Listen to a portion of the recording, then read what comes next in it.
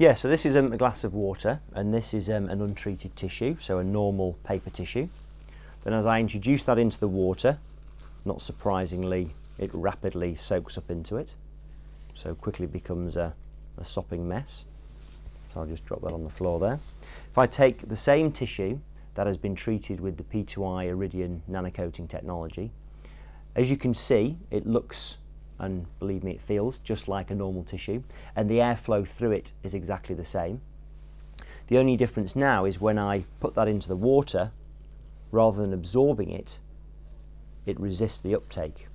So I can actually plunge it right into there. I'm no sleight of hand magician, it is going into the water, and then as it comes out, it's completely dry. Now imagine that technical effect on your consumer electronic device, that protection that gives. And this is now commercially proven on over 7 million electronic devices.